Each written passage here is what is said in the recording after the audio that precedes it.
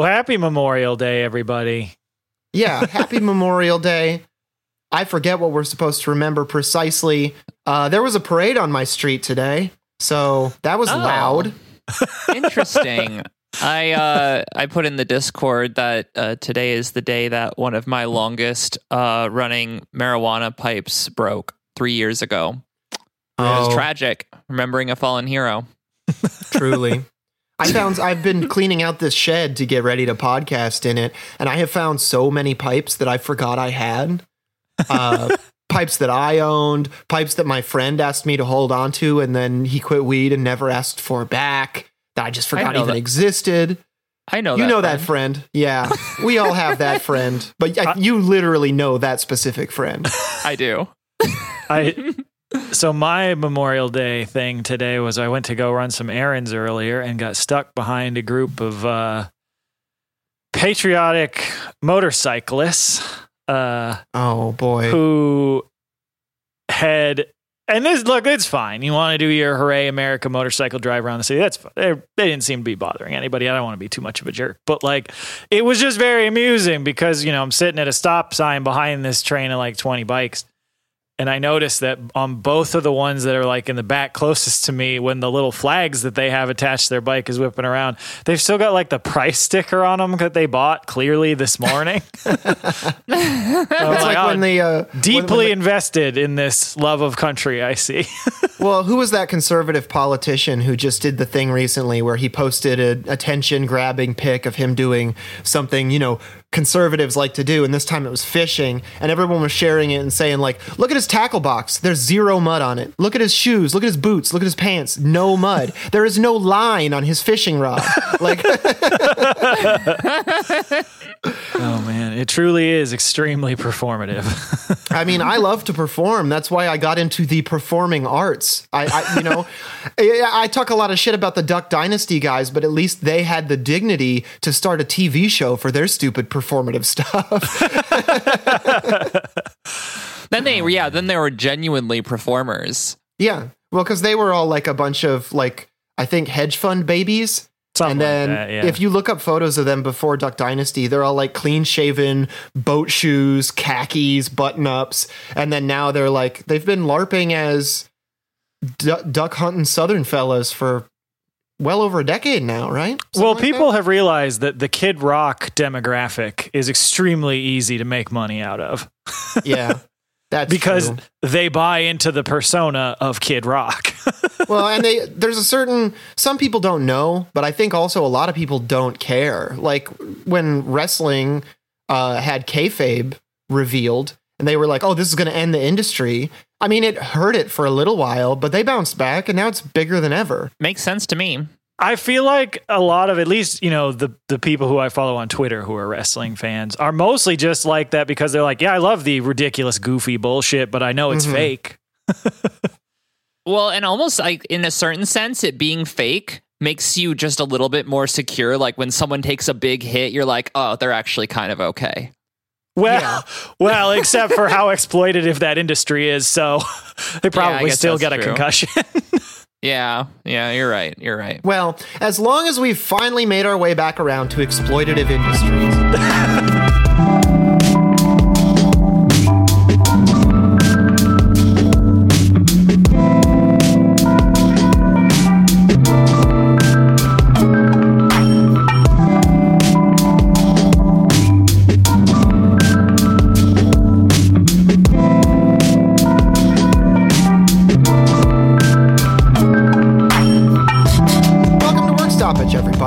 Your favorite labor podcast. My name's John. I'm Dan. And I'm Lena. And we're an entirely listener-supported show. So thank you so much if you support us on Patreon. It really does go a long way towards keeping the show going and allows us to do all kinds of great bonus content that you can get in the Patreon feed. If you're not in the Discord already, hop in there. It's a great place to hang out. If you are a patron and you need some stickers, just message us on Patreon and we'll send you stickers. If you want to help the show a little bit more, leave us a 5-star review on Apple Podcasts or take out a 30-second advertising slot on WWE Raw. I think I said that correctly. Those might be two different things. I don't watch wrestling. Also, If you jump in the Discord, there is the reading group for No Shortcuts. They're on chapter 4. You can jump in at any point. There is not reading required, and you can learn some stuff about organizing.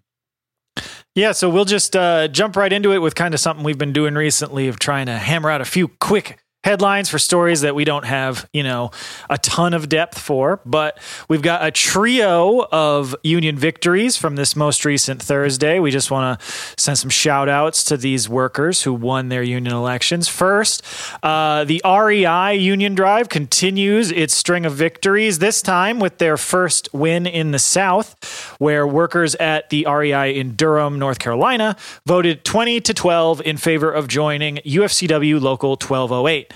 And this all came after the company waged a fierce anti-union campaign at the store, including firing one worker for their organizing activities, all of which failed to stop the workers from their successful union vote. So congrats to these folks at REI Durham. Hell yeah. Then also on Thursday, we got another win in another new retail union drive. We've got Hadley Mass, popping up again, continuing to punch hugely above their weight in the labor world. This is the same small town that launched the Trader Joe's Union Drive, and now they have become the location for the second unionized Barnes & Noble store, which voted unanimously 11-0 in favor of also joining the UFCW, this time Local 1459.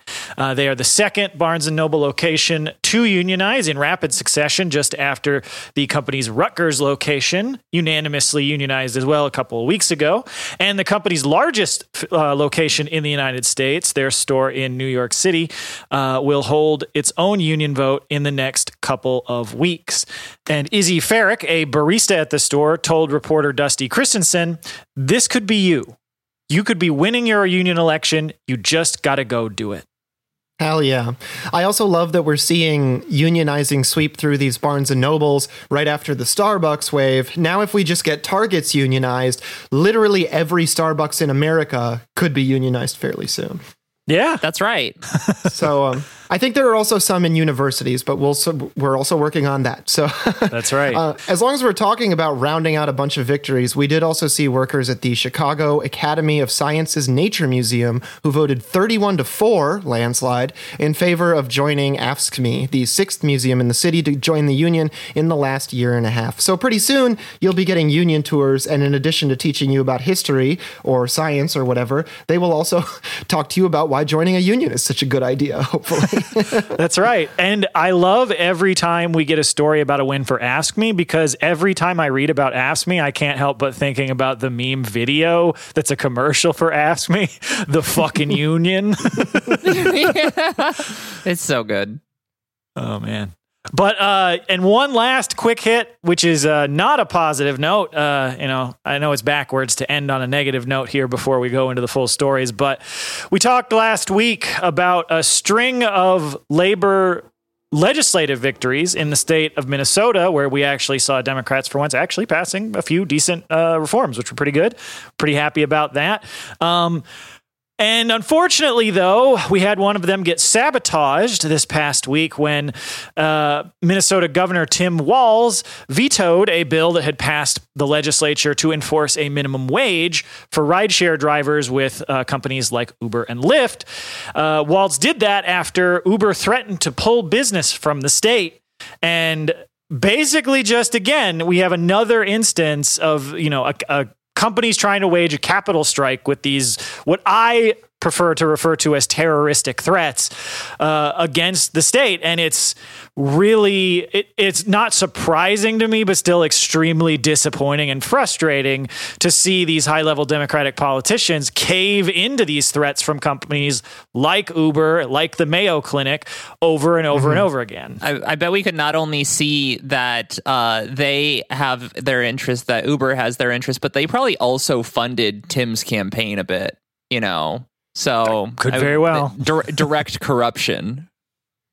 Yeah, well, and if it sounds like Tim Walz might be more of a Republican than a Democrat after all, that's because those are synonyms. They're very close synonyms. Yes. Yeah, that's right. Yeah. So, but I know it's like, I hate being that guy who's like, see, look at the ways in which the structure adjusts itself back onto the path that it is supposed to go. But I mean, there you go. You've been listening to the show for a while. You know how it goes. Well, speaking of how things go, let's move to our main stories and this one about San Diego bus drivers. So in San Diego, about 400 bus drivers with the Metropolitan Transit System have been on strike since May 17th, demanding that the city change its current policy of requiring mandatory unpaid breaks for all drivers. Currently, during the middle of the workday, when ridership demand drops, drivers are forced to clock out and wait before clocking back in when demand picks back up in the afternoon. This results in workers ending their shifts after 13 hours. This results in workers often ending their shifts over 13 hours after they began. That's basically meaning they work like 4 hours, and then they have to take a 3 or 4 hour break or more, and then they work the rest of their shift with no compensation for that middle period where they are just, I guess, expected to just sit around and wait. Yeah. Yeah. No, it's stupid. It's basically you tell folks, hey, we're hiring you as a bus driver. It's an 8-hour shift. And then they come in and you're like, it's not 8 hours in a row. Right. Yeah. And so these drivers who are members of Teamsters Local 683, they've said that, they're like, look, we can't deal with this split shift system, and we will keep this strike going for weeks if First Transit, which is the name of the private company that the Metropolitan Transit System, the MTS, hired to manage the system, because of course they couldn't just do that as a public agency. They had to do this as a public-private partnership for efficiency.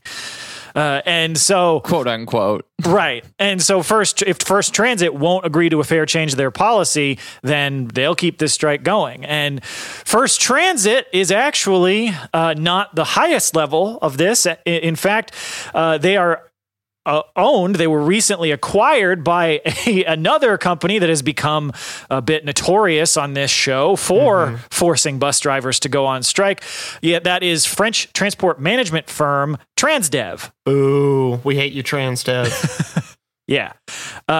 They have been, forcing workers in Northern Virginia around Washington, D.C. to strike over low pay and awful schedules, and now are doing the same thing to these workers in San Diego by making them work these ridiculous shifts where they're just like, here, work 4 hours, then go sit around for 5 hours or whatever, and we're not going to pay you. Oh, and then come back and do another 4 hours. Well, and also it seems like it's not...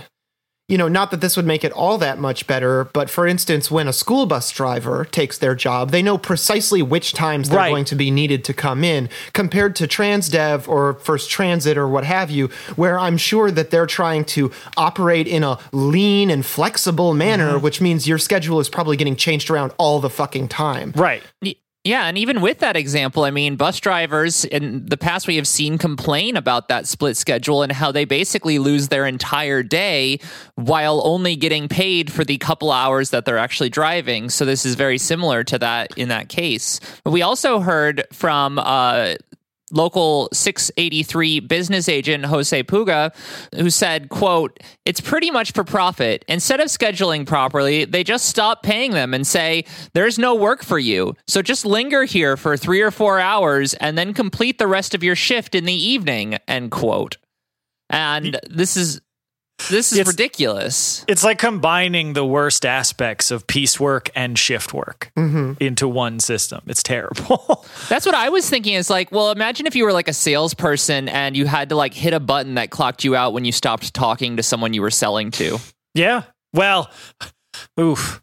Don't say that, because that's going to be a thing like in, I don't know, 2 weeks. Like you just created a startup. There's a software company being formed as we speak. Yeah, maybe we should have the reading group tackle The Lathe of Heaven by Ursula K. Le Guin. Exactly. But And so these are not the only bus drivers in California who have been forced to strike against First Transit over these sorts of issues, because there's 250 bus drivers in Orange County who also went on strike back on May 4th. And they were on the picket lines for 2 weeks before the company who in Orange County were planning to implement the same split shift system. Whew, that's a tough one. Split shift system that they are operating in San Diego in Orange County. And they were able to get First Transit to back off that and leave them at their current schedules. And so now, you have these workers in San Diego basically trying to strike to get the better system that they have there. And of course, First Transit had to chime in on this with some PR boilerplate, asked for comment by reporters from the San Diego Union Tribune. First Transit said, quote, "We look forward to continuing respectful and productive discussions to find a resolution that meets the needs of our employees and aligns with the long-term sustainability of our business." Okay, you just described bargaining in kind of a not useful way, but you described it. Yeah. It's clearly like this is, I guess what is really interesting about this is that when it comes to like the sustainability of the business, like, why is it that the workers are always the ones who have to take the cuts when clearly there's a bunch of bloat at the top? Like, what does the fucking CEO need $1 million for when the workers are, being shafted every single day? Well, and correct me if I'm wrong, but under the prevailing logic of capitalism, the doxa of capitalism, the common knowledge of how the system supposedly works, the owners are supposed to be taking that risk because that's their job. Right? Like, that's theoretically the job of the owners is, I assume all the risk. You hear it all the fucking time. Yeah, it's weird how they keep saying that, but they never actually seem to do that. But and the strike has been really effective. I mean, shockingly, as transit strikes tend to be. It's brought the bus services that First Transit operates in the San Diego area to a standstill, especially in the South Bay area, which is down to 10% of its normal capacity. The head of the MTS has called on the workers to immediately end their strike, which, like, man, you are talking to the wrong group of people. Like, the workers aren't the reason there's a strike. Like, talk to First Transit. Like, they can end the strike right now. Well, and also, like, MTS, you kind of gave up your right to have a say in this when you auctioned off the ability to control the transit system to a private company, right? Like, what are you bitching about? You failed already. And it's funny because in all the articles about this, whenever anyone asks MTS about this, they're always like, "Hey, no, they're not striking against us. It's not us. It's a private company." I'm like, it's the public bus system. The fact that you like handed it over to a company so they could profit off of it does not absolve you as the public officials of your responsibility to maintain the system. Well, and it's like if I walked up to you and I was like, "Hey, why doesn't my computer work anymore? You had it last," and you were like, "Oh, I didn't have your computer very long. I threw it in a lake right away. You should ask the lake." Like, fuck you. And the lake in this case is the market. Yeah, that's right. True. That's right. Oh man. Well, but yeah, anyway, solidarity with these bus drivers. Like, come on, you can't have people be like, "Oh yeah, just sit around for 5 hours, not get paid. It'll be fine. Everyone else is at work during the day and there's no way for you to actually make a living doing this, but do it anyway." Ridiculous. Well, moving to the other side of the country, we're going to talk about a popular DC restaurant that decided to close in the face of a union drive where they actually had an election coming up. And the thing about this is that they closed for, quote, like, business reasons, but this is one of the most successful restaurants in the area. Yeah, this story is like one of those ones where it's funny because the framings that I've seen around it have largely been like moralistic. Whereas I'm like, this also just seems like an incredibly clear labor law violation. So to get right into it, this is about a very popular restaurant that recently opened in Washington, D.C. It's a Vietnamese restaurant called Moon Rabbit. This was opened by celebrity chef Kevin Tien. It's been incredibly popular, extremely successful. This is a restaurant that operates out of the Wharf Intercontinental Hotel.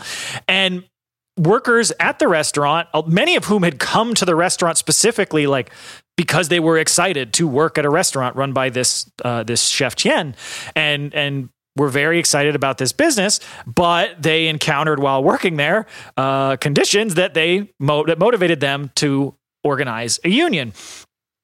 And in response, they've just rug pulled everybody, and they've just decided, oh, sorry, we know that this restaurant's really popular and everybody loves it, and we all love working here, but it's gone. Yeah.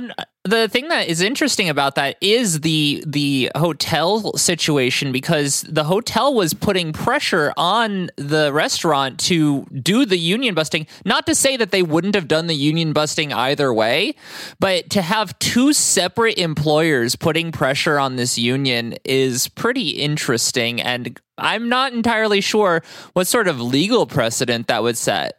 Right. Yeah. So the DCist, which is a local news source, spoke with Unite Here Local 25 about the efforts to unionize at the restaurant and the Wharf Intercontinental Hotel that they operate out of. So the workers of the hotel announced their drive last month in April, fighting against low wages, theft of tips, and bad working conditions. And workers who were interviewed by the DCist said they absolutely view the closing of Moon Rabbit as a response to the union drive. We also heard from Paul Schwalb, great name, by the way, Secretary Treasurer of Local 25, who said, quote, they're willing to destroy a top 10 restaurant in order to keep the union from coming into the hotel. He also told the Washington Post that the owners are, quote, desperate to keep the union out of their hotel and did whatever that took, even if it meant parting ways with a star chef, even if it meant disrupting the livelihoods of dozens of workers and their families, end quote.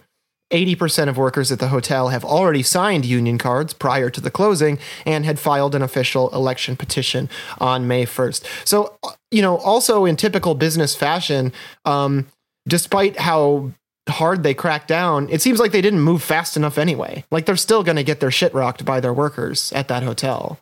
Yeah, although it does make me wonder, like, if they have like the successful union election, if these people won't just be like, we're closing the hotel. Like, I know it sounds ridiculous, but I mean, I think closing this restaurant was ridiculous. Like, they literally, the Moon Rabbit, this restaurant, this hoity-toity fancy restaurant, which by all accounts is incredible, was recently named one of the top 10 best restaurants in the entire country. Right. And they're like, union?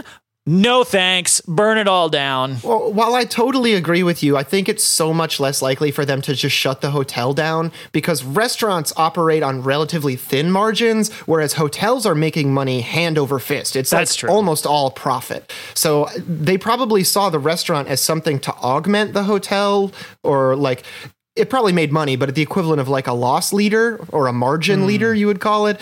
But then like, are they going to stop renting out rooms? Absolutely fucking not. I don't believe that for a minute. Fair. At least, I hope I'm not wrong. And what can you do with a building that was designed to be a hotel anyway, besides just put another hotel there? I mean, I guess maybe they would just pick what? Make it a dorm. Sell it to the university. Public housing. Nationalize it and turn it into public fucking housing. There you go. Yeah. This is a nice, Moon Rabbit 2. This time it's run by the workers themselves. Yeah. And it's even better. Truly Vietnamese inspired. That's right. Yeah, so I mean, as you said, the restaurant was recently named one of the 10 best restaurants in the country, and Chef Kevin Tien has made statements indicating he may open a new version of Moon Rabbit elsewhere. So it's crazy that they gave up on their relationship with him. Everything points to a successful and profitable restaurant with absolutely no reason to shut down. So, where are we? Oh, yeah. The day after the announcement of the restaurant's closing, Unite Here filed ULP charges against IHG, the company that owns the hotel. These charges specifically allege that it was hotel management who pressured Tien to close the restaurant and move it elsewhere in order to disrupt the union drive at the hotel. They charged the hotel with attempting to intimidate the organizing workers. Workers also filed charges of wage theft against the hotel, with some workers who worked both as servers and bartenders charging that they were paid the lower server rate their entire shift, even when they were bartending, which is supposed to be paid at a higher rate. Hotel management, of course, denies that the move has anything to do with the union drive or that they've committed wage theft, but the truth is obvious. But also, the truth being obvious has not stopped thousands of corporations from successfully claiming that closing a store had nothing to do with a union drive. So Yeah, as usual. And I mean that tactic of like having someone fill in for a higher wage position while getting paid that lower wage, that form of wage theft is incredibly common. It's just so easy to be like, oh, could you just like cover the bar for like the rest of your shift? Oh, yeah. No, just you don't need to write anything down. We're just going to pay you your normal rate. Yeah, well, and like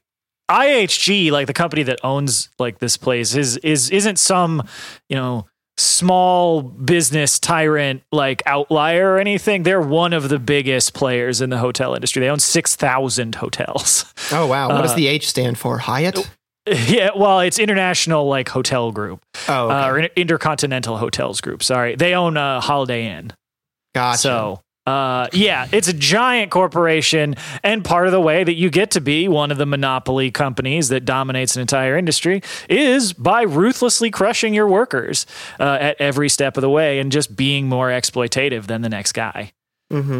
But thankfully, the workers are not just accepting this lying down. In addition to filing ULP charges against the hotel, United here has begun picketing the hotel to explain to patrons what management has done, that they'd rather shut down this wonderful restaurant that assuredly a lot of people coming to the hotel were looking forward to going to, than they would, than just paying the workers more to work there. They've also encouraged members of the public in the DC area to boycott IHG hotels in the city, especially ones that don't have unions, specifically the Willard Intercontinental, the Climpton George Hotel, and the Hotel Indigo Old Town Alexandria. So, but the thing is, like, again, like kind of like you were alluding to, John, like regardless of this move, and they're just like, we'll stamp this union drive out at the restaurant. It's like, man, like 80% of the employees at the hotel have already signed cards, like, and they are clearly not slowing down. And one worker who spoke anonymously told the Washington Post, quote, "I think this has just made us more angry. I see the vast majority of us staying for sure," end quote. I like that attitude. Yeah. I mean, so it makes sense. Absolutely. And I mean, everything about this, it really does look like, despite this very stupid self-sabotaging move, that these workers are going to win their union. And they fucking deserve it. So, solidarity to these workers at the Wharf Intercontinental in DC, and good luck with your election. Absolutely. Yeah. Well, as long as we're talking about workers who need some solidarity, let's talk about an emerging industry in the United States, the legal weed industry, which has seen explosive growth over the last decade as more and more states have legalized recreational marijuana use, and especially in places like Michigan, where there are price wars driving the prices through the floor. This has created massive profits for many of the major players to get into the industry early, as well as rapid job growth, which entices many towns to provide incentives for companies to bring their production there. But we heard from an investigation by Dusty Christensen for The Nation, which revealed the working conditions faced by those employees in this young industry reveal many of the same oppressive problems long faced by workers in other industries. Surprise, surprise. So dangerous working areas full of dust from weed plants and sometimes dangerous mold, lack of sufficient ventilation and filtration, long hours with repetitive motions, abusive management, and union-busting lawyers have defined the job for many of the workers powering the rise of legal cannabis. And just a disclaimer, obviously we think weed should be legal, and we think all of those people who are in jail for it should be let out of jail. And we really should just work our way towards the end of drug prohibition in general and provide restorative systems for people who need help with addiction or any other type of drug-related issue. But air horn noise. Yes. But this investigation has revealed that once anything becomes a capitalist industry, it starts to experience the exploitation inherent to capitalism. And we find that this is just as prevalent in cannabis as any other industry. So while states like Massachusetts have claimed that upon legalization, they would provide resources to support local small businesses by those previously harmed by the criminal justice system, it turns out the actual mechanism for providing that support have been very slow in coming and largely insufficient in an industry that requires substantial upfront capital costs to be competitive. I remember initially saying when states first started legalizing that it would be Budweiser and Philip Morris, and that was a little too pessimistic, but I was not that far off. Yeah, yeah, no, I mean, exactly. It's like you could tell right away the way that all these laws are being crafted. You're like, So monopoly interest is just going to come in there. There's going to be like 3 weed companies, like period. Well, right, but that's not that's not quite yet. There are definitely some major players, but I just like think about I always go back to like the early history of the Teamsters when all of the little companies are fighting against each other, driving the prices down, and then trying to lower wages, and then exploiting the workers, and then the workers have to form unions, and I think we're kind of around that point. Maybe just with a little bit more of an update into the modern, era. I think that's an interesting point because it points to this kind of dialectical thing where it's like emergent industries are initially a disaster for workers in many situations, but it's that impetus of the disasters of emerging industries that can lead to more labor solidarity down the road if the workers are educated and mobilized and organized in the correct fashion to respond to it. Yeah, absolutely. So in addition to, of course, these tendencies towards concentration resulting in like a few giant players, operating the whole industry, that carries along with it all these other capitalist incentive pressures, such as, again, constantly forcing wages down and refusing to spend money on things like maintenance and safety measures that, of course, we have seen at so many other corporations around the country, rail being one of the most obvious. And so this investigation that The Nation did into the conditions faced by workers in the legal weed industry focused largely on Massachusetts and specifically centered on the town of Holyoke, which has issued 80 licenses to marijuana producers, which is more than any other town in the state. And Trulieve, which is one of the biggest legal weed producers in the country, has set up a large grow and packaging facility in Holyoke. And while the locals in the town, welcome the new jobs and the money that's brought into the city, it's come with a lot of issues. Like Trulieve specifically is notorious, apparently, within the weed industry for unsafe work conditions. They were fined over $60,000 in the last few years by OSHA in Massachusetts, Florida, and Pennsylvania, all for unsafe work conditions. And while $60,000 does not seem like that much, and certainly is not that much to a company as big as Trulieve, considering OSHA never fines anybody anything, that's actually a relatively large fine by their standards. And other major players like Curaleaf and Green Thumb Industries have faced similar fines for similar problems. Curaleaf was fined for unsafely blocking access to emergency exits, and Green Thumb Industries was fined for conditions that eventually resulted in an ethanol explosion at one of their facilities. Oh my God. That's not great. And at least, and the real damage is at least 35 workers have died in the industry from 2016 to 2021. So an average of 7 workers per year, as far as we know, in an industry that still does not have the level of regulation that you would expect in a lot of the more mature industries. And based on an investigation done by the LA Times into this, the vast majority of those deaths have been involved in problems of ventilation, where especially carbon monoxide poisoning due to insufficient ventilation in greenhouses, as well as temporary housing that's used for workers on farms. Yeah, I mean, these are some of the kind of classic, when it comes to at least the housing, are just like classic farm issues when it comes to like the conditions that farm workers have to work under.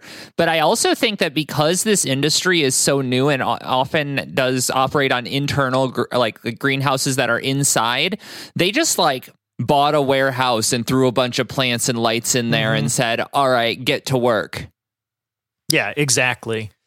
Exactly. Because it's this is the other side of what, you hear like right wingers always complain about. Oh, there's so much regulation. There's so much red tape. And it's like, well, yeah, if you don't have regulation, this is what you get. You get people who die from carbon monoxide poisoning because you don't have standards for ventilation. Yeah, it's wild to not even have It is like a building requirement in many places to have carbon monoxide sensors. Mm-hmm.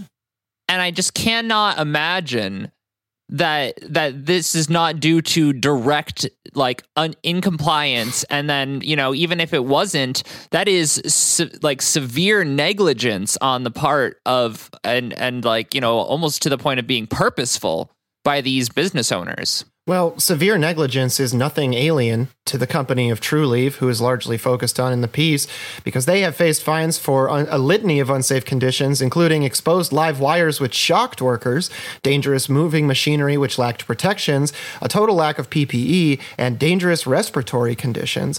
And it was this last one which resulted in the most tragic case of these dangerous work sites when last year, on January the 4th, a young worker named Lorna McMurray died due to inhalation of dust at the Holyoke Grove facility that she worked at. That day, McMurray noted she was having trouble breathing due to all the dust in the air at the facility. She later had an asthma attack, which she had never had before working at the site, lost consciousness, and died a few days later. Trulieve was fined only $35,000 for allowing the conditions that caused her death, and even that paltry sum was later dropped to only $14,500 on appeal after agreeing to finance and conduct a study on the effects of cannabis dust in the air at production facilities. Meanwhile, Trulieve posted profits of $682 million last year. Yeah, so they're really going to feel the impact of that $14,000 fine. And having to fund a study? Like, what the fuck are you talking about? Pay restitution to the family, you psychos.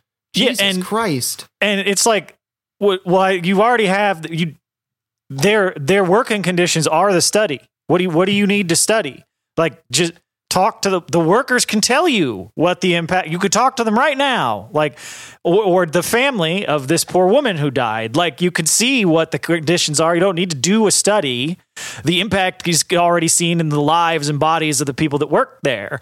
So you can just talk to them and find out, obviously, that there needs to be a ventilation standard enforced upon all of these companies that they should have to pay for, that they should have to provide PPE to all these workers every day, and that there should be some sort of, state independent monitoring board, probably again paid for by a tax on these companies, that will go around and randomly check the air quality in these places so this never happens again. Well, that sounds suspiciously like regulation. Well, yeah. And one of the things that I think is also worth pointing out is the kind of faux commitment to, restitution for people who were charged with crimes in relation to like drugs like marijuana. These people, if they have been in the industry, if they know these things, you could talk to them. They would know. But I doubt that those people are being consulted. I bet that many of them have, if they're lucky enough to have their records expunged, just left with nothing. Right. And rather than spending money on things like, maintenance for their facilities, ventilation, or just safety equipment at all, they have instead found plenty of resources to spend on union busting lawyers. CEO of Trulieve, Kim Rivers, who made $8 million in compensation last year, she traveled to Massachusetts from the company's Florida HQ specifically to help stop a union drive at one of their facilities. INSA, which is another major cannabis company operating in Holyoke, hired union busting consultant Katie Lev, who had previously been found to have broken labor law during union elections that she was consulting for in order to stop drives at that company. She was also, this same union busting consultant, was also hired by Holistic Industries to union bust at another union drive at a cannabis plant in Monson, Massachusetts in 2021. And Curleaf and Green Thumb, two of the other mega companies in the legal weed business, also poured major financial resources into union busting. Although, however, at least in the case of Green Thumb Industries, they poured a lot of money into a failed union busting effort because their Holyoke facility is now, in fact, unionized and represented by UFCW Local 1459, and assuredly all the safer for it. Yeah, these efforts, I mean, they have not all been successful, however, and both the Teamsters and UFCW have made inroads at the major cannabis companies, especially in the Midwest and on the West Coast. Workers at Floris Terra Cannabis in Santa Rosa, California, voted to join Teamsters Local 665 after experiencing many of the same conditions as workers in Massachusetts. Anthony Benavides, a trimmer interviewed by The Nation, said, quote, "We unionized because there was a lot of problems going on in the facility. Everything from the treatment from the higher ups wasn't respectful and wasn't appropriate for the workplace, to being exposed to mold, to working conditions always being changed, not even being allowed to sit," end quote. And, one thing about this that I gotta say, we're still a mold podcast, folks. That's true. We've That done a is mold right. podcast for a long time. Yeah, and I mean, like, this is one of those things that I just don't get about manager brain, the no sitting thing. Like, they're trimming wheat. Why? It's not even like, oh, customers will see workers not busy. Like, they're in a weed warehouse. Like, what? Why do you want them to be standing up all the time? Well, and we know it's not like there are some things that bosses do that seem inexplicable, but are just like basic motivations of capitalists. But like capitalists all across the world let their employees sit. It's like only in America do we have some like weird ass fucking fixation with standing the whole day while you work, as if there's a big American flag in front of every desk and you're supposed to hold your hand over your heart and recite the Pledge of Allegiance while you do your shift with your left hand. The cycle of production is truly the most patriotic American act. Well, and I almost wonder if it is like slightly more recent, because I don't know. You scroll through like social media and you get like these suggested things. One of the ones that I get suggested to as following lots of worker pages was like this old knife sharpener building where they are literally laying on their stomachs on this board and like looking down at the floor, sharpening knives. And it was so that they could protect their backs from not being hunched over all day. And I thought, that's kind of interesting. Meanwhile, like people who are trimming marijuana plants are forced to stand. Yeah. So really what this investigation from the Nation, I think, ultimately reveals is exactly what the workers involved with all these union drives have been saying, which is that because there's no regulation in this industry, because the legalization of weed has been left to the market, to the capitalists, and not to, the workers actually doing the work to run the industry, it's developed all the same problems as every other industry. And therefore, every one of these workers desperately needs a union so that they can fight back against these awful working conditions, which again are bad enough that they are literally deadly. Mm-hmm. And so, while of course we support, ending the drug war and mass incarceration, the new emergent industries like legal weed, are still subject to those same capitalist incentives. And so just as badly need workers organizing against the weed bosses who are just as bad as all the other bosses. Absolutely. That's right. Well, speaking of bad bosses, I think that this is going to be one of the these are like the poster child of bad bosses when it comes to this, at least in the modern era. The fucking tech industry, folks. We're heading to the West Coast to a little place known as Silicon Alley. That's right. So the tech industry has been rocked by a massive series of layoffs at giants like Google, Facebook, and many others. Companies have announced plans to slash tens of thousands of jobs in the name of efficiency, leaving many workers shambling to find out if they are even able to keep their jobs. Now, some of these white-collar workers at Amazon are organizing to fight back against the lack of control over their jobs after the company has cut 27,000 jobs in just the last 18 months.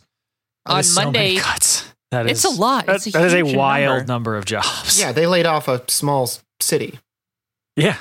Yeah. That's actually a very good approximation of how many jobs that is. On Monday, May 22nd, a reporter by the Washington Post said Amazon workers announced a push for a company-wide walkout on May 31st to protest the climate of fear and recent firings, or that the recent firings have created. One Los Angeles area worker on an anonymous online board for Amazon employees said, quote, "Morale feels like it's at an all-time low. In meetings and one-on-ones with colleagues, there's so much uncertainty and lack of clarity from leadership. It's an unsettling time to work at Amazon," end quote. Organizers are hoping to see at least 1,000 participants in the walkout in the Seattle area alone. Now, one interesting thing about this, if you heard me say Washington Post and Amazon in the same thing, I wonder that, for one, the Washington Post is owned by Bezos. Now, is this not surveillance of worker activity? Well, look, no, I mean, like, this is actually a pretty decent article. Like, it bends over backwards to be like asking for comment from Amazon on stuff, but it's not, they actually reported on it, which I will give them credit for, and B, they don't seem to be entirely lying about it. But it's definitely not emphasizing, how exploitative a lot of these conditions are. But, to be fair, for a paper owned by Jeff Bezos, the very fact that they reported on it, I was surprised by.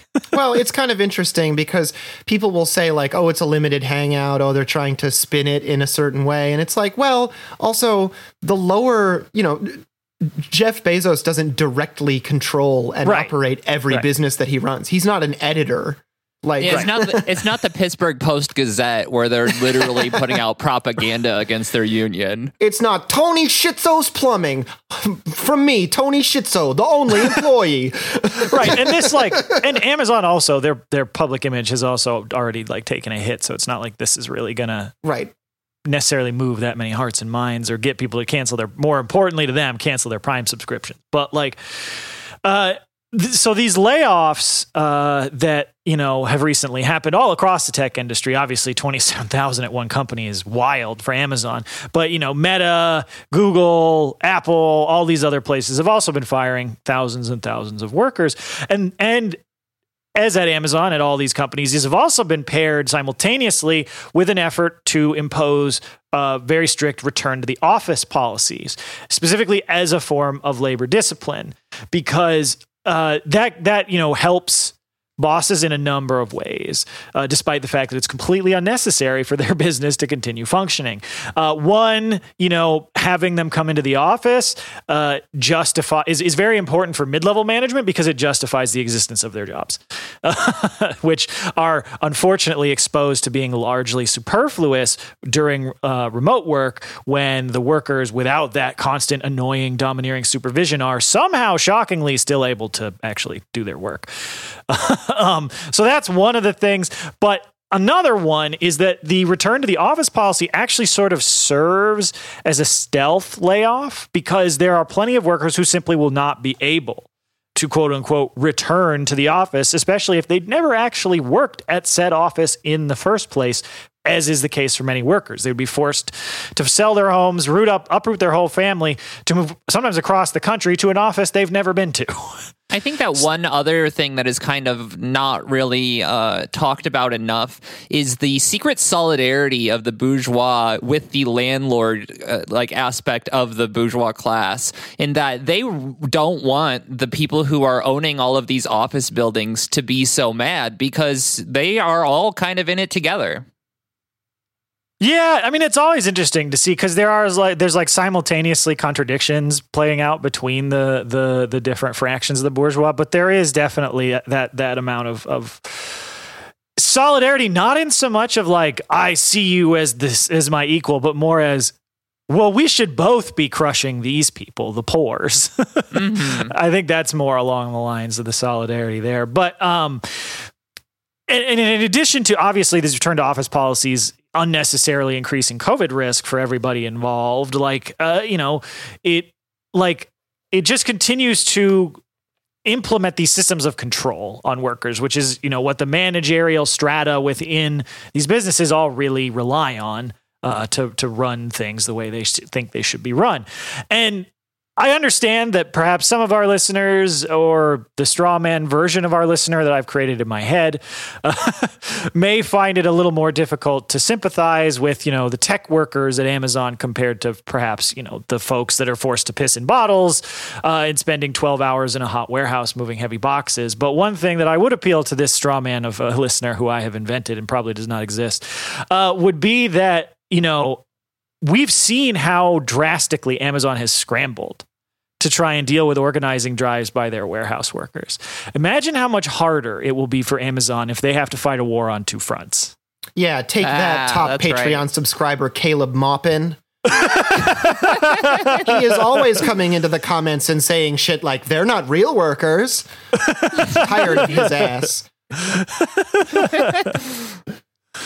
But yeah, I mean, I think that there is just generally, I mean, even for our enthusiastic listeners, I think the opportunity to get these tech workers on board with the broader union drive at Amazon is huge. Like their ability to disrupt the functioning of Amazon, because like as much as Amazon loves to portray everything within their system, all their code as automatic, again, it takes thousands and thousands and thousands of workers to make all that shit function, to make the system of exploitation that produces 2-day or same-day shipping. To make that possible requires these systems of technology that these workers operate. And so being able to simultaneously add the leverage of these workers to the leverage of the workers in the warehouses and the leverage of the workers who are delivering all these packages, I mean, it's just a literal force multiplier. And so, like, I think that seeing this union drive start to emerge, even if it's not explicitly aiming for a like NLRB election, actually forming like joining the CWA sort of thing, even though it's not that, it's just planning a walkout. You know, we saw a walkout at Activision before we saw a union drive. So I think that there's a lot of potential here at a company that desperately needs a union in all aspects of its work. Yeah, that's right. So another thing that we have been covering kind of in that kind of tech realm is the idea and the threat of AI. And we have got an example of exactly what we have been talking about in regards to it solely being used as a form of labor discipline rather than an actual means of replacing the workers themselves. This time, not only hurting workers, but also the people that this company claims to want to help in the first place. So to get into the story, a few weeks ago on May 4th, Labor Notes published a piece from a worker at the National Eating Disorder Association on how AI is already being used as a union busting tool. The NEDA operates a 24/7 hotline for folks to call if they're struggling with eating disorders, and they may speak to a counselor to try to help them. The hotline has a small staff of about a dozen full-time people who help coordinate the work of hundreds of volunteers to answer calls. Earlier this year, the full-time workers voted to unionize as Helpline Associates United and join CWA Local 1101. 2 weeks later, NEDA CEO Elizabeth Thompson announced that the entire full-time staff would be fired and replaced with an AI chatbot as of June 1st, and the hotline will cease to exist.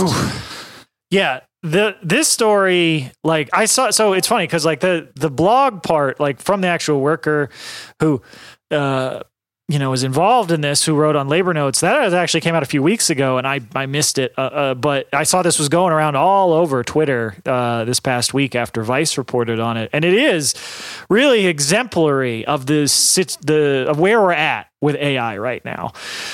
Because, of course, the NEDA claims that this has always been the plan. It's just a coinky-dink that this is happening right after these workers started a union drive. That, we really needed to just be efficient here at the National Eating Disorders Association, which is, of course, focused on efficiency for some reason and not helping people.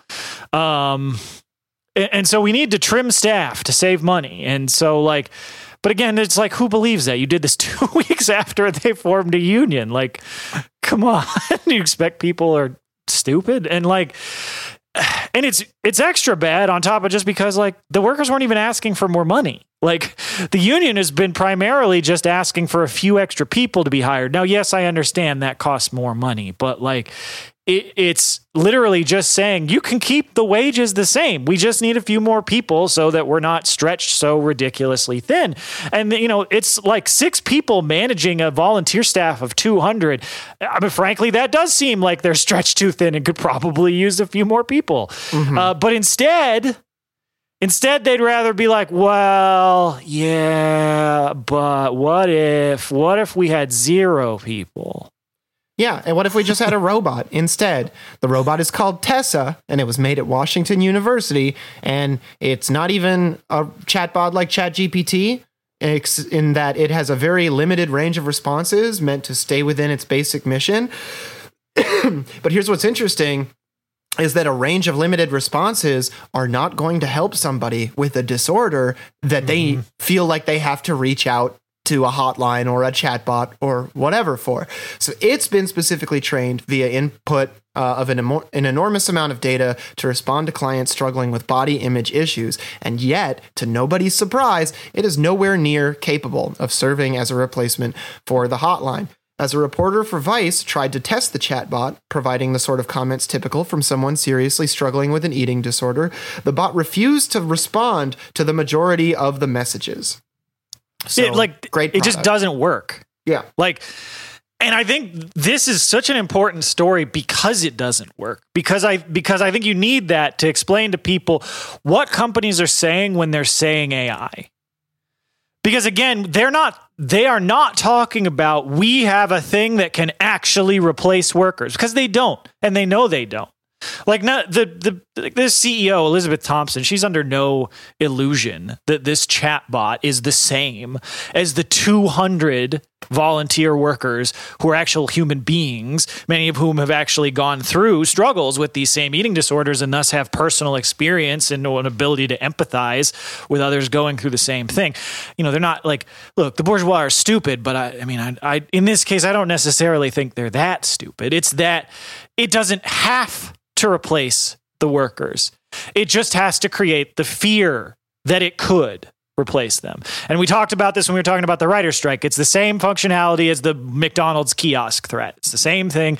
Every time, the SEIU does one of their Fight for 15 walkouts demanding $15 for fast food workers, which now isn't anywhere near enough and should be $25. But immediately you get all these people, they're going to replace you with a kiosk.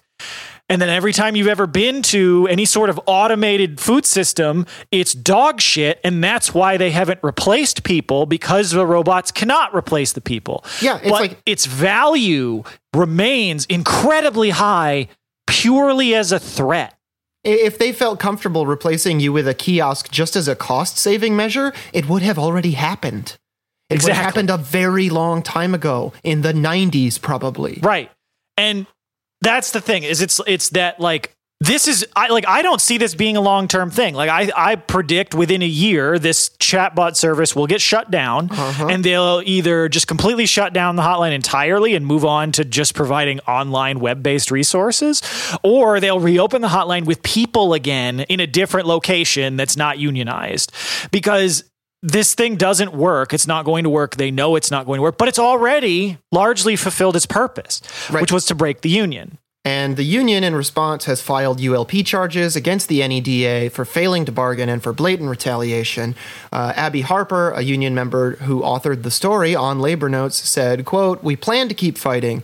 While we can think of many instances where technology could benefit us in our work on the helpline, we're not going to let our bosses use a chatbot to get rid of our union and our jobs. The support that comes from empathy and understanding can only come from people." And that's absolutely true. Yeah, 100%. So, there's so much in that story. It's progressive nonprofits, once again, operating the same as capitalist industries. Weird. And, fake AI that doesn't work still being used to sabotage a business in order to crush a union drive. Yeah, it's awful. But that's why, we need to be showing solidarity with the writers on the writer's strike, fighting this stuff. Same thing with the actors and the directors, even the ones who are rich, because this is a fight that affects workers from, all over every industry. And so the people's war against AI needs all of us. Yeah, the proletarian jihad. That's right.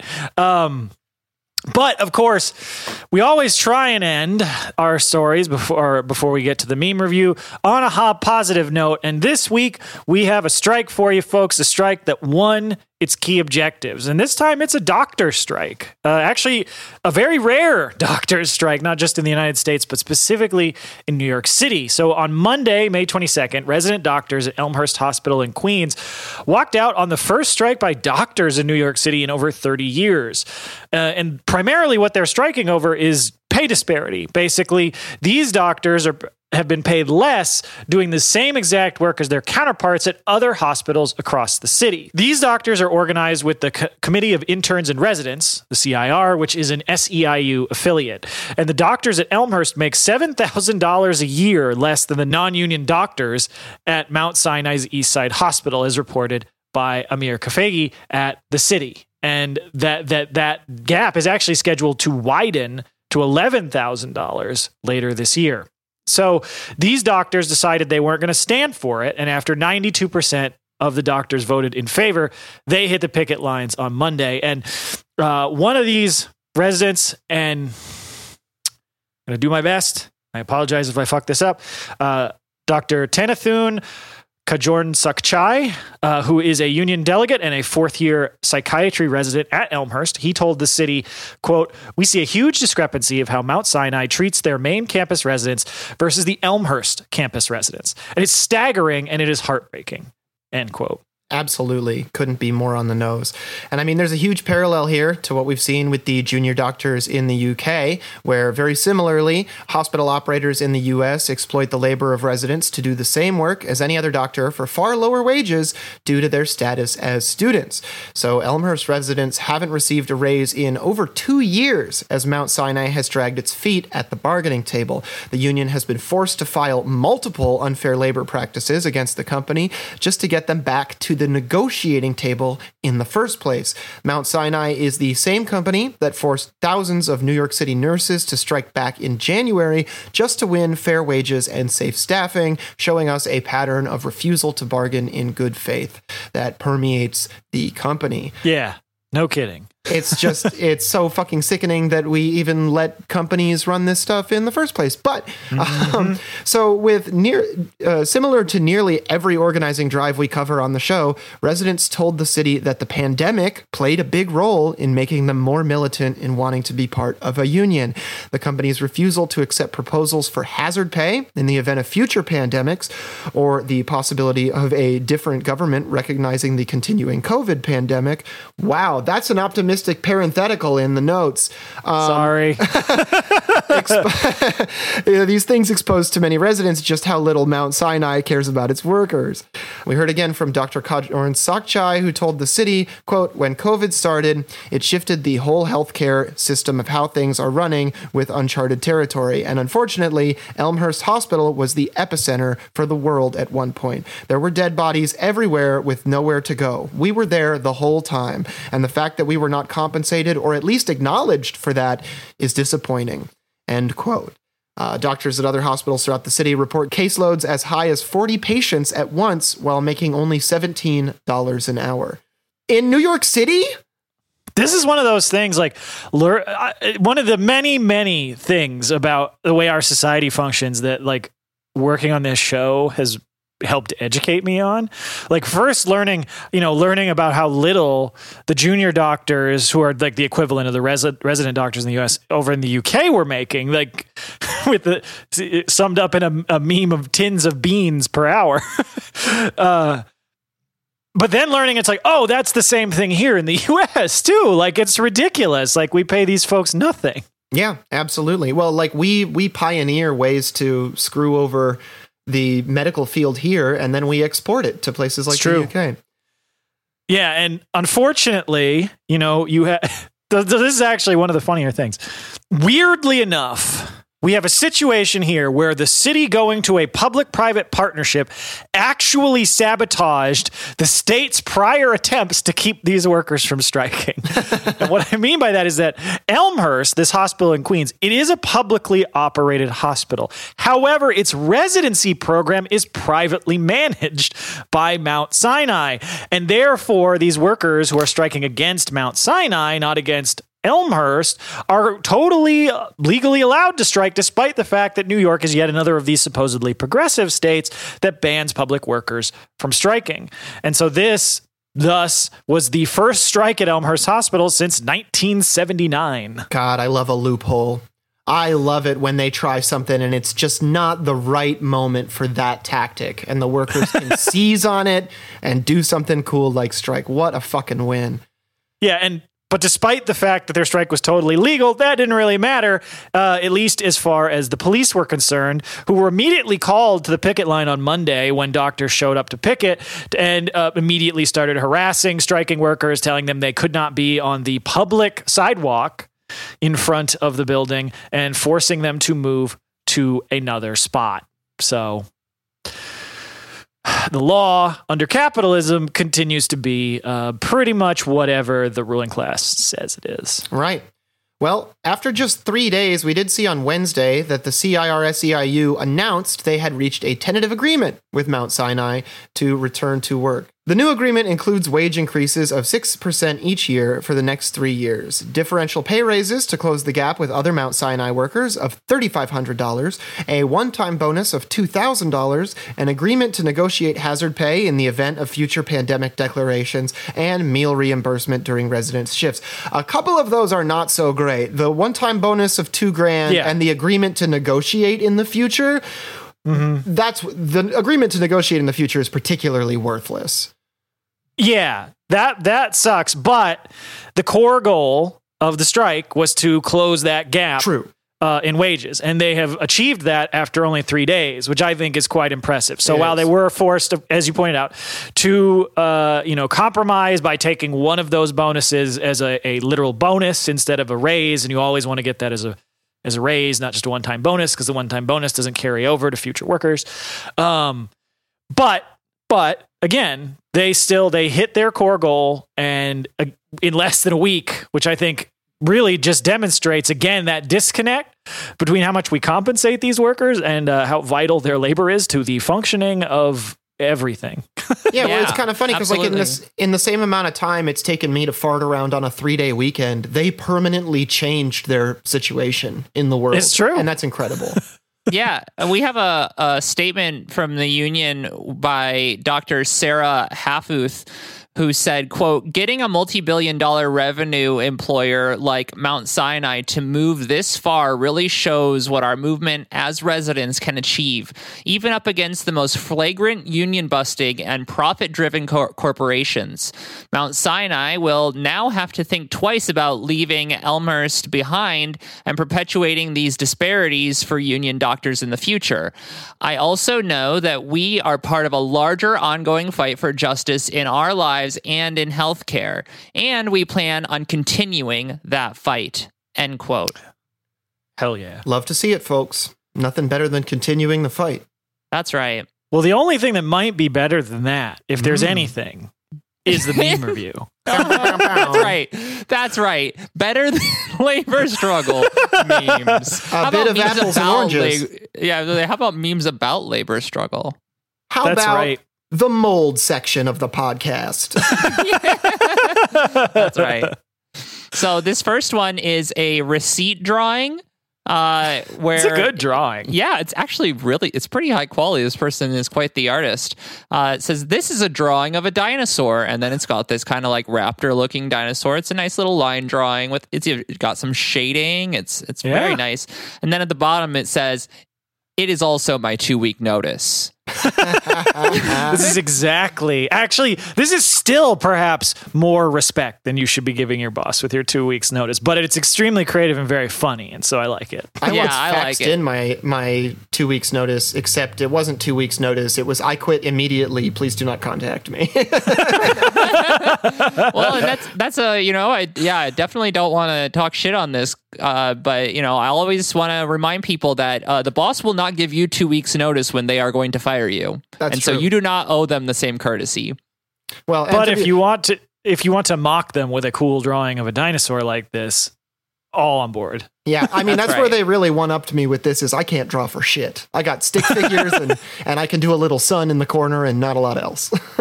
Yeah, so this next one it starts with, and it's a screen cap from like a news article, and it's like a picture of a suburban street, and then it's captioned, "Toronto landlord says she is working 4 jobs after tenants refuse to pay rent." And then it's the meme format from Parks and Rec, where Aziz is looking down at this picture and he's just, "It's beautiful. I've looked at this for 5 hours now. Yeah, like they were forced to get real jobs. And then also face the conditions that working people have to face, like having to work 4 jobs to be able to pay for things. I also just don't believe them. I'm like, 3 of those jobs are probably they like registered as a drop shipper on Etsy or something. Mm-hmm. Well, I gotta be honest, I've got 5 or 6 jobs, but you know, that's also like a bunch of little things here and there. It's like being a gig worker. Imagine being like an Uber driver and being like, I had 8 jobs today. I mean, that would be 10,000 times more legitimate than any of the 4 jobs I'm sure that this landlady was working. That's right. That's right. This next one is a dating profile selection, like little bubble selector, like on a website where it says, I am, and then the options are man, woman, and the one that's selected is full-time employee on the clock, looking for, and then the selection is woman, man, and then the third one that is selected is a car to hit me, which is that's quite a heavy one there. You know, I know that feeling when working at a job, though. Yeah, well, if you sincerely want a car to hit you, try forming a union and picketing, because those motherfuckers will probably try it. And I guarantee by that point, you will have found your will to live again. So this is a win-win as far as I'm concerned. It's true, but one car that might not be hitting anybody anytime soon is actually our next meme. Holy shit. Which is a picture, you know, it's they're sitting in traffic, they're behind somebody stopped at, you know, a stop sign. And it's this car, and on the back of it, it's got all this like caution tape all over it. It's got a Michigan license plate, which is Calmly. Of course, they're from Michigan. It's giant stickers that say caution, slow moving vehicle, caution, this vehicle makes frequent stops. And then at the center, it just says, send me money, I'll drive faster. And then it's got their Venmo and Cash App and slow POS. Yeah, I love this. It's just like very, very on its face. Like, I'm going to drive slow. And, you know, if you want me to go faster, pay me. This is a Dutch person. Like this is 100% a Dutch person from like Zealand or Overijssel who's like, yeah, if I put the little Amish horse and buggy on the back of my car and drive slow to piss people off, I bet I can make more money than driving Uber. And they're probably right. They're probably right. Yeah, probably it reminds me of the comedian who's like, I put a bumper sticker on my car that said, how's my driving? And then I put my own cell phone number on it, so people would just call me to complain about my driving, and I could tell them off however I wanted. That rocks. Well, our last meme is just a picture of it's all Instagram filtered up, so it's very glowy, and it's a little, is that a hamster? It looks, I think so. Yeah, kind of. No, I think it's a hamster. It could be another small, cute rodent. Like a dwarf hamster. A dwarf hamster in a tiny little, like, Barbie car wearing pink shades. And it says, the horrors persist, but so do I. Hell yeah. I like this. I love a good, like, you know, I know that things are bad, but, you know, we got to keep fighting. Yeah. That's right. I very much like the memes of this vibe. The memes of this vibe. Wow, yeah, there you go. Nailed it. I very much like the vibes of this meme. Hell yeah.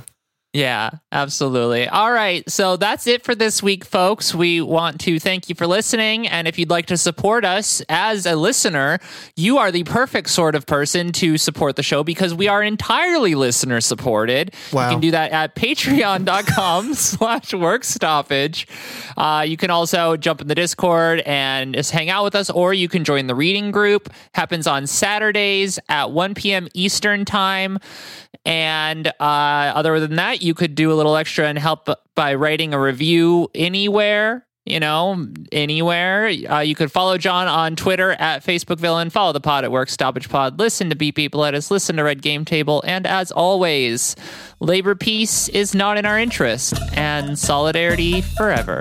Solidarity, everybody. Solidarity, everybody. I stole your line. Damn it. It's fine. I use the same opening on Wordle every time. I'm not changing. Yeah, me too. Ample. No, you gotta use Drive.